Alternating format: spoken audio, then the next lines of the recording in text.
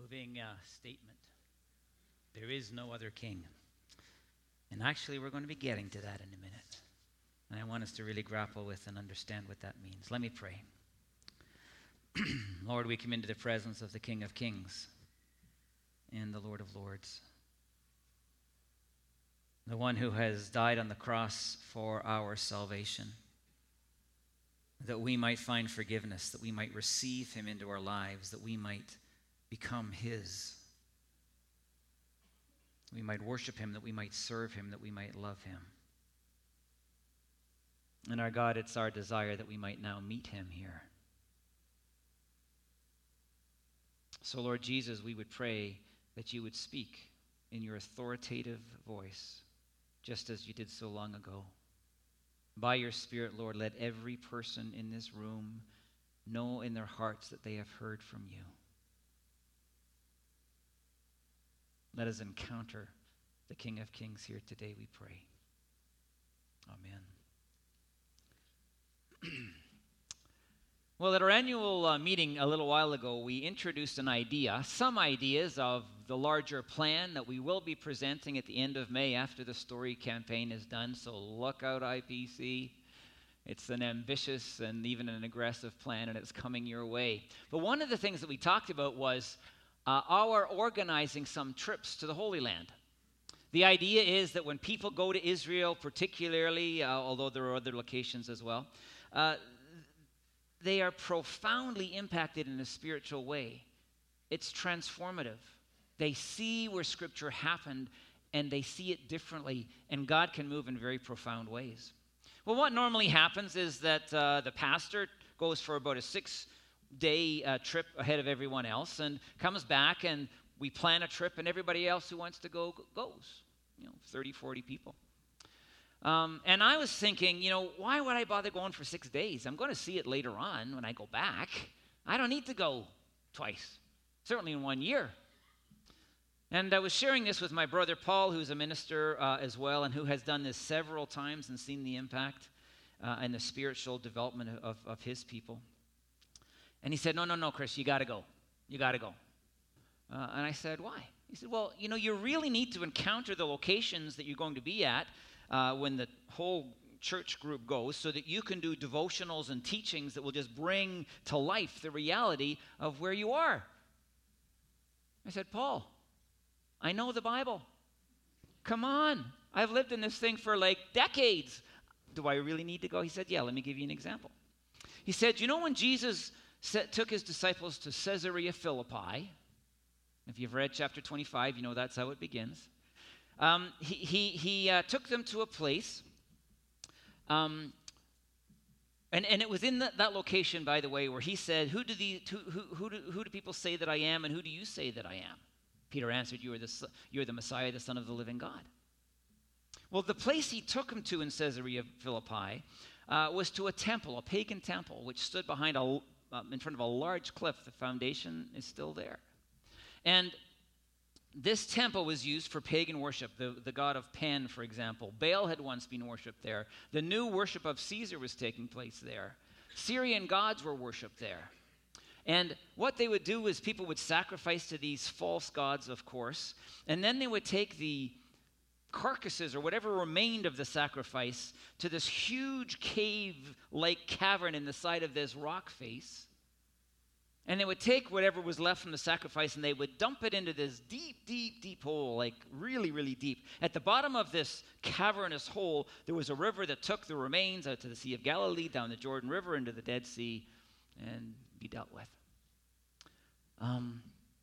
After Peter said what Peter had said, Jesus said, you are Peter, speaking of a little stone that you can throw. I looked this up again this week, being a good Protestant that I am. And little stones, little Peters can get thrown, little things. You are Peter, but on this rock, meaning this huge outcrop of stone, cliff face, for example. Think about the context. He said, on this rock I will build my church, speaking of himself, and the gates of Hades will not prevail against it. First time the word church is used in the New Testament. Let me tell you this. As people were worshiping this multitude of gods, and as they were throwing the remains of sacrifices in this huge cavern down to be flushed away. You know what that huge cavern, deep, deep, deep hole was called? Anybody? Well, then you better come to Israel next year and we'll figure it out. Because I'm not going to, no, I'll tell you. That huge cavern was called the Gates of Hades. And all of a sudden, the context provides greater meaning for the words of Jesus. See, he's saying all these people are worshiping all these gods. Who do they say I am? But then more importantly, who do you say that I am to his disciples? Am I just one of these multitude of gods that people worship, or am I somehow different? And Peter gets the answer right. And we're going to dig into this, but the question essentially that I'm going to pose to you today, the Word of God poses to you today, is very, very simple. It comes to us in the words of Christ himself, and he speaks them here again today through his spokesperson. Who do you say I am? Who do you say Jesus is? All right. Let me read this for you. Let me read it to you. It's page 353, Mark 8:27. Jesus and his disciples went on to the villages around Caesarea Philippi, and on the way he asked them, who do people say I am? They replied, some say John the Baptist, others say Elijah, still others say one of the prophets. But what about you, he asked, who do you say that I am? Peter answered, you are the Messiah. Jesus warned them not to tell anyone about him. What I described otherwise is played out more in other Gospels. But you see, this is like an absolutely critical question that Jesus wants his people to come to terms with. You know, all these other gods, what about me? Am I just one of many?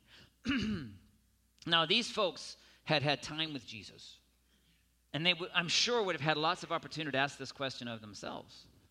Who do you say I am? They would have seen him raise the dead. They would have seen him heal people from blindness and from being lame and unable to walk.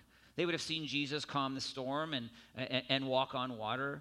They would have seen Jesus feeding 5,000 people from a young boy's lunch. They would have had tons of ideas to stand back and say, who is this man? As we talked about last week, the king, the royal one, speaking with authority, talking to the Pharisees and the Sadducees, not like one of them, but as someone entirely different, speaking with the authority of God, turning over tables, money changers' tables in the temple, which were keeping people from praying. He going in there with confidence and with courage and with righteous judgment. Who do you say who I am? You see how penetrating this question is for followers of Jesus? Well, it was Peter who came with the right answer. You are the Messiah. Again in Matthew, the Son of the living God. You are not one of many. You are the Son of God. Now, millions of people have had to ask this question. For 2 millennia now, people have looked at Jesus and they've considered who he was, and they've considered what he said, and they have considered what he has done, and they have asked the question, who is this man? And I want us to look at some of the answers that have been given. Some of the answers even in our own day that have and are floating around that some people can buy into. What is your answer to the question? Some people say, well, you know what? He was a good man, a decent fellow. He's a good guy, right? I mean, look at his life. He was good to people. He was good to children. He was good to sinners. He was far more ready to forgive them than to condemn them. He walked toward them, not away from them. He wanted to make them his friend. He was called the friend of sinners. He taught in remarkable, absolutely stunning ways, so that even people who in our world in recent times, like Gandhi, for example, they read the teaching, the moral teaching of Jesus, and they're utterly amazed by it, saying it's some of the best that's ever been written.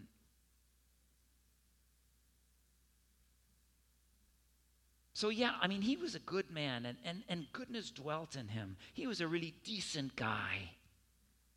But he also claimed to be the Son of Man. 79 times he claimed to be the Son of Man. Let me read a passage to you which includes this, and then we'll go to another passage which will explain it. Again, page 235.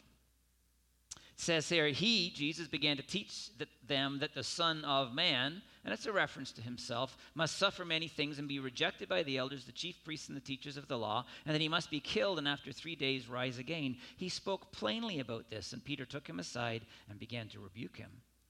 But when Jesus turned and looked at his disciples, he rebuked Peter. Get behind me, Satan, he said. You do not have in mind the concerns of God, but merely human concerns. Then he called the crowd to him along with his disciples and said, whoever wants to be my disciple must deny themselves and take up their cross and follow me. For whoever wants to save their life will lose it, and whoever loses their life for me and for the gospel will save it. What good is it for someone to gain the whole world yet forfeit their soul? Or what can anyone give in exchange for this soul? If anyone is ashamed of me and my words in this adulterous and sinful generation, the Son of Man will be ashamed of them when he comes in his Father's glory with the holy angels. See, Jesus said, you know what? I am the Son of Man. I am the Son of Man. And immediately in the mind of those disciples, they would have been taken to a passage, probably many passages, but their minds would have been taken to a passage like Daniel 7, verse 13 and 14 in the Old Testament. I'm going to read it to you. Daniel 7. In my vision at night I looked, and there before me was one like a Son of Man, coming with the clouds of heaven. He approached the Ancient of Days and was led into his presence. He was given authority, glory, and sovereign power. All nations and all peoples of every language worshiped him. His dominion is an everlasting dominion that will not pass away, and his kingdom is one that will never be destroyed. Jesus knew that passage. The disciples would have known that passage. And when Jesus says that Peter is right, when Peter says that you are the Messiah, the Son of God, and Jesus then comes along and calls himself the Son of Man, it's absolutely clear what Jesus is saying. He, from Daniel, is me. I am the one. Jesus is claiming divinity for himself, no question. It's similar to when Jesus, through the Gospel of John, makes those I am statements, 7 of them. For example, I am the bread of life, and I'm the light of the world, and I'm the living water, and I'm the way, the truth, and the life, and others. Keep focused on the I am reality when we read from 357, John 8, verse 5 and following, where this interaction happens. Very truly I tell you, whoever obeys my word will never see death. Jesus speaking. At this they exclaimed, the opposition. Now we know that you are demon-possessed. Abraham died and so did the prophets, yet you say that whoever obeys your word will never taste death. Are you greater than our father Abraham? He died and so did the prophets. Who do you think you are? Interesting question, right? It's not just who do we think he is, who do you think you are? Jesus replied, if I glorify myself, my glory means nothing. My Father, whom you claim as your God, is the one who glorifies me. Though you do not know him, I know him. If I said I did not, I would be a liar like you. But I do know him and obey his word. Your father Abraham rejoiced at the thought of seeing my day. He saw it and was glad. You are not 50 years old, they said to him, and you have seen Abraham? Very, very truly, I tell you, Jesus answered, before Abraham was born, say it with me, I am. At this, they picked up stones to stone him, but Jesus hid himself, slipping away from the temple grounds. Why did they want to kill him that day? Because he claimed to be God. Think about Moses, when Moses was in the wilderness and he met God in the burning bush, and God said, go free my people, Israel, from slavery in Egypt. And he had this argument with God because he didn't want to do it. And eventually Moses says, well, if I'm going to go, who will I tell them, the Israelites, who sent me? And you know what God said? Tell him, I am who I am sent you. The profound, mysterious, powerful name of God. You see, when Jesus was in this conversation, and he was throughout his ministry talking about this I am a dynamic, he was claiming divinity. No question. I have a question for you. Does someone who is just a good man, a decent fellow, do that? Does he walk into their lives as Jesus did and forgive their sin without having the power and the right to do it? leaving them confused and maybe even deceived about what he had just done? Do decent fellows, good guys, do that sort of thing? When Jesus said, and I've read the text for you, to his people, pick up your cross and follow me to death, is the implication, clear implication. And then 11 of those 12 disciples actually did that, dying for their faith as martyrs. I want to tell you, if Jesus is not divine and he claimed divinity and they died believing what he had said, to do this thing to these 11 men would be an act of evil. You see, decent people, decent fellows, good guys, they don't do that. So to say he was a good man, just a good man, not enough. Some say, number 2, he was a demented fool. C.S. Lewis talked about his little trilogy. He, in the book Mere Christianity, if you haven't read it, go read it. I'm sure it's in our library. But he said that Jesus was either a liar or a lunatic or a Lord. That's the little trilogy that he came up with. It's fantastic. And quite frankly, this demented fool component in this C.S. Lewis trilogy is the lunatic part. He's demented. He's a fool. Because you see, the reality is that people who are really crazy, really struggling mentally, they sometimes do think they are God. But we don't believe them. You know, we try to get them help and we try to get them medication and we hospitalize them and the right psychiatric treatment to get their brain chemistry rebalanced and healthy. We don't believe them. But could Jesus be this sort of person, a crazy man, a lunatic? A man who did so much good. Could he be a fool? Could it be that the greatest influence in the history of the world was nuts? It's the possibility that is suggested to us. Could it be that the people who knew him, the 12 and others who traveled with the 12 through his ministry, many women as well as men, who lived in close relationship with him, and then the 120 who were huddled in the upper room to whom he appeared, and then the 500 essentially that he met with and spoke with and taught before the ascension to heaven? Could it be that he fooled all of them into thinking he was something that he was not? Could they not have seen this demented fool component in him? What about this idea? Don't you think lunatics produce lunatics? Think about Hitler. Who did he produce? Who followed him? Goring and Goebbels and so forth. These people seemed rational, but you know what? Something not working well very consistently in order to kill 6 million Jews and so many more people. But what has Jesus produced over centuries and now millennia, over and over and over again? People who have taken his teaching to heart and have lived it out. The influence of so many of his people has been so incredibly good. I want to tell you, my friends, if you look at Jesus, when you look at how he lived, you look at what he taught, you look at ultimately what he did, we don't see a fool, we see someone with incredible wisdom. An incredibly wise man. So, if that's not it, could it be number 3, as is suggested? Could it be that, as some people say, Jesus is a deceiving fraud? A fraud. It's possible. I'm going to come and I'm going to lie to everybody about who I am, and I'm going to swindle my way through this, and we'll see where things go. Essentially, if you've read the chapter, you'll know that Pharisees said to people that he was deceiving others. And as a result, obviously dangerous. The idea is that he was a swindler, he was a con artist. But my friends, we got to think about claims like that. We really do. Every one of Jesus' 36 miracles, the water to wine, the calming the storm, the casting him out of demons, the raising of Lazarus and a little girl and a young man from the dead, everything that he did where he exercised the power of God in the display of his royal authority, as we talked about last week, everything he did to bless other people. Everything he did, not for his own sake, but for the sake of those who were in need and needed the love of God to just flood into their lives.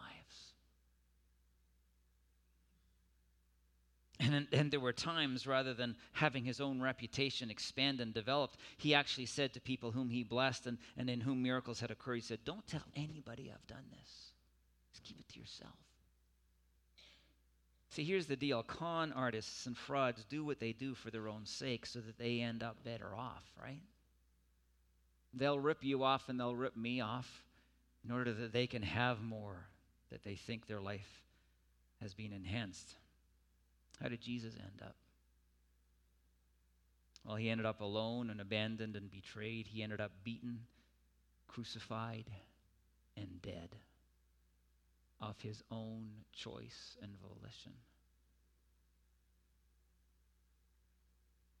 You know why the church took off after the resurrection? Have you ever really thought about that? And it became a massive movement of growth. Well, people saw Jesus alive. If you see somebody crucified and dead and actually put in a grave, and then you see him alive, that's a fairly astounding reality and worth telling people about.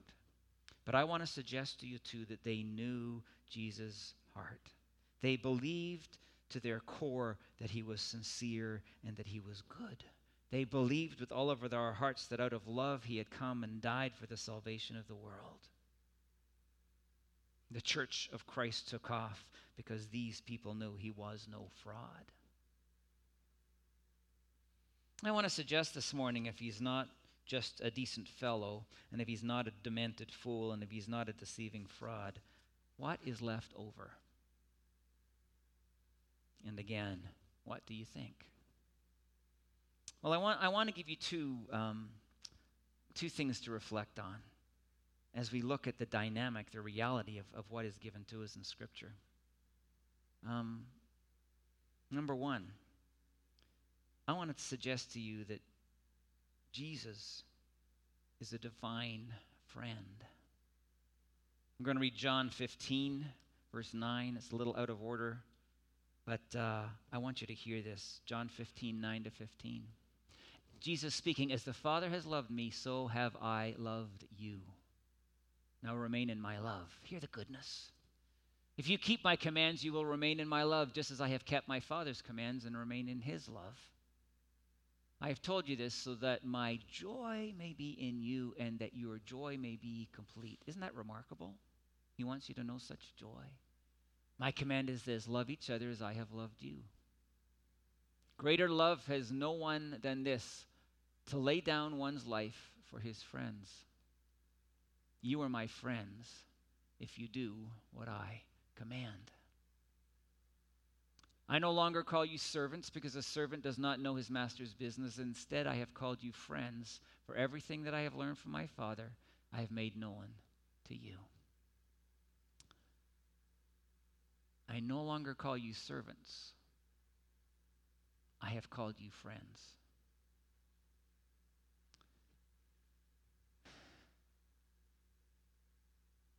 See, what Jesus is saying to us is, I have come that I might become your friend. I've come into this world, and I will lay down my life. And he did lay down his life so that we could believe in him ultimately, and we could receive him into our lives, and we could be forgiven of our sin and become a child of God so that we might become his friend. I want to tell you, my friends, this poses the question to us as we think about, who do we say Jesus is? I'm going to ask you, do you think he's your friend? Do you think of him in those terms? So many people think of a relationship with God, and it's characterized by servitude or by fear or obligation. Sometimes by distance. Oh, keep him away. But I want you to know this morning that Jesus comes into our lives through John 15, and he says, I want you to think of me as your friend. So what do friends do? Well, friends know each other really well. Friends spend time together. They hang out. You hang out with Jesus? I mean it. Because you want to.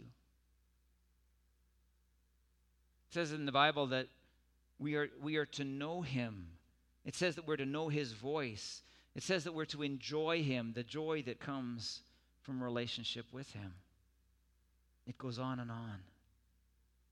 It's also very cool. Not so much only do we have to think about what we think about Jesus. Here, Jesus tells us what he thinks about us. You might not believe it. You might not be yet there in your head, but Jesus said, I want to call you my friends. His view of you is one of friend. And he wants to hang out with you. And he wants to share his heart with you. And he wants to know your voice. And he wants to be with you and help you when he can. There's this relationship that's being described, and it's a remarkable relationship, this divine friend of Jesus, where, and we've talked about all this all along since the Garden of Eden, the separation took place, and Jesus said, I want to find reconciliation with you. And it's not just as slaves. That word servants is the word doulos in Greek. It could be easily translated slaves, where you have to do everything I tell you because I'm your owner and you have to do it. No, Jesus said, come into relationship with me and become my friend. We can talk together and we can walk together. We can enjoy each other's company. We can learn to hear each other's voices. We can do life together. Another thing I want to finish with as we move toward finish is something I thought of when we recognized Peter was the one who stood before Jesus and said, you are the Messiah, the Son of the living God. I wonder what he thought in that moment. The Son of the living God. The one, as we've talked about in recent weeks, who was present and active as creator in Genesis chapter 1 and 2. The all-powerful, all-knowing, eternal, everlasting God. I don't know about you, but I would have probably been shaking a little bit. Because if you really believe that to be true, it's like, oh my goodness. Let me read to you Matthew 17, 1-8. It's 354 in our text. This is an experience that the inner circle of Jesus, three of his closest friends had with him as he walked here on earth. After 6 days, Jesus took with him Peter, James, and John, and the brother of James, and led them up a high mountain by themselves. There he was transfigured before them. His face shone like the sun. His clothes became as white as the light. Two men, Moses and Elijah, appeared in glorious splendor, talking with Jesus. They spoke about his departure, which he was about to bring to fulfillment at Jerusalem. Peter said to Jesus, Rabbi, it is good for us to be here. Let us put up 3 shelters, one for you, one for Moses, one for Elijah. He didn't know what to say. They were so frightened. This guy just opened his mouth and started talking when he was nervous, right? I mean, I know people like that. While he was speaking, a bright cloud covered them, and a voice from the cloud said, This is my son whom I love. With him I am well pleased. Listen to him. Recognize those words? Where have we heard them before? It's baptism. Man, the Father again affirming in such similar fashion who Jesus was. When the disciples heard this, they fell face down to the ground, terrified. But Jesus came and touched them. Get up, he said. Don't be afraid. When they looked up, they saw no one except Jesus. You know what happened in that day? In the life of Peter, James, and John? Jesus opened a door for them to see into the spiritual realm in a way that they had never seen him before.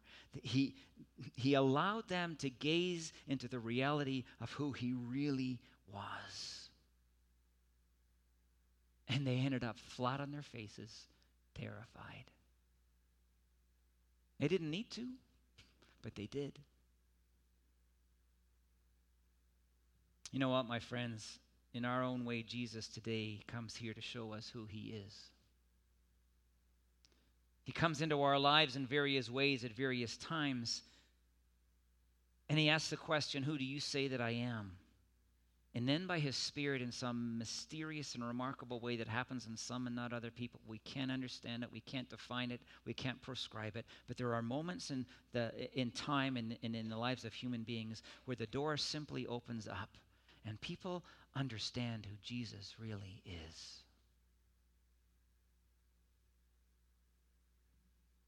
And like Peter, they recognize, you are the Messiah, the Christ, the anointed one, sent from God, the Son of the living God. And in that moment, that man's life was changed dramatically. And what we see in Peter's experience is that he left everything to follow Christ. The focus of his life, first and foremost and primary beyond many, many other considerations, the focus of his life was following Jesus, having a relationship with Jesus, and being faithful to Jesus in the ministry that he was given. And I guess I'm here today to ask you the question, my friends, has the door been opened in your life, in your heart and in your mind, so that you have come to see who Jesus truly is? Because when Jesus shows us who he is, when we recognize not just a good guy, not a fool, not a fraud, but he is the Son of God who came into this world to make it new, to transform people's lives as they experience faith in him, but also to change this world as he built his church so that the gates of Hades would not prevail against it, that the gates of Hades would crumble in the advance of the church of Christ.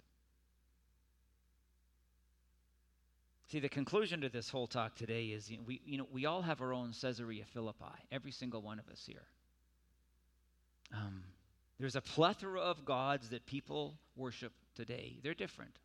As far as I'm aware, you don't worship the god Pan, nor do you worship a Caesar, nor do you worship Syrian gods and other gods I could describe to you. You just don't do it. But what are the gods we worship potentially today? Well, we worship the god of secularism, the god of atheism, the god of materialism, the god of consumerism, the god of sexuality, the god of money, potentially. See, each of these things we turn to. We turn away from God, and we turn to them, and we look for these things to satisfy the deepest longings in our heart for safety and for security and for purpose, for belonging and so forth. That we think these things, not Jesus, but these things are going to satisfy my soul because we long for our souls to be satisfied, as Adam and Eve's souls were once satisfied in Eden.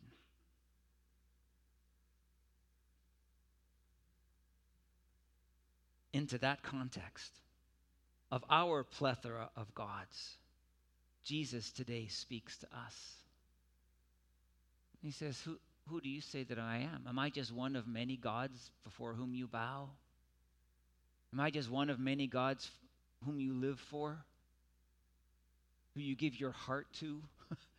Whom you seek in order to receive what you need in your life?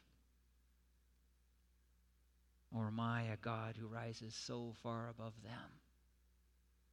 The exalted Son of God, the creator of the world and the universe, who can come into your life because of the cross, simply by you believing in what I did then is effective for you today. So much so that you seek forgiveness from God in my name and are given it so that you're becoming a child of God, but you become, even more than that, you become my friend. And we can do life together from this point on. That blows me away. That I can go home this afternoon and I can sit in my chair in the quietness of that room and I can close my eyes and then I can enter into dialogue with my friend, the creator of the world.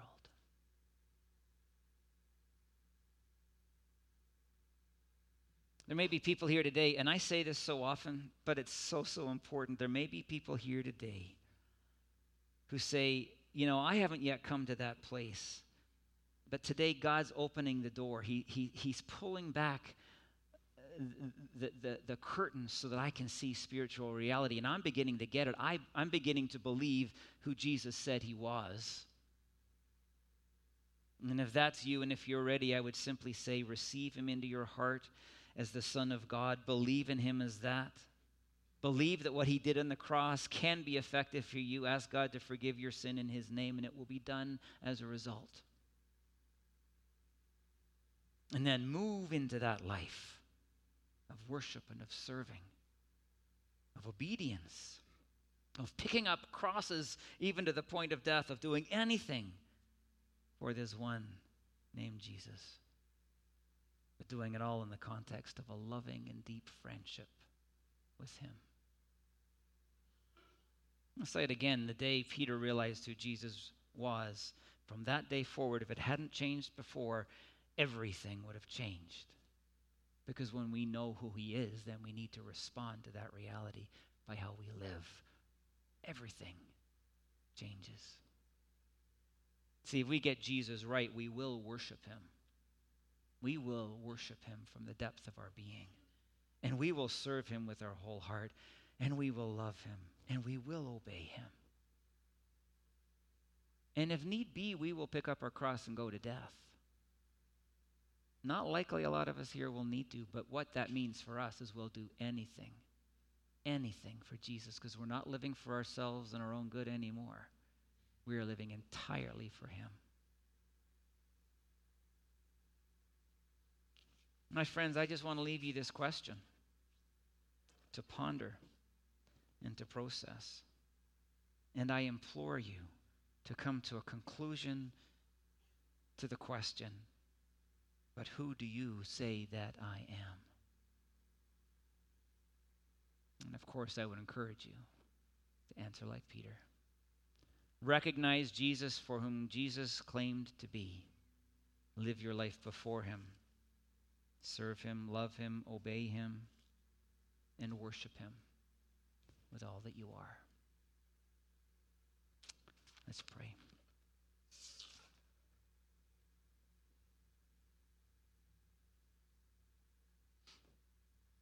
Lord, a lot of people say a lot of things about you, and they're just wrong. And we know that, Lord, because you came, the Son of God, the Son of Man, anointed by the Father, the Eternal One. You came and you told us who you are. You made it so abundantly clear. God, I pray for people today who may be struggling a bit with this. Maybe it's new to them. Maybe they have thought about it but never really dug in. I pray you'll help them to dig in, knowing that this is one of the most important questions they'll ever answer.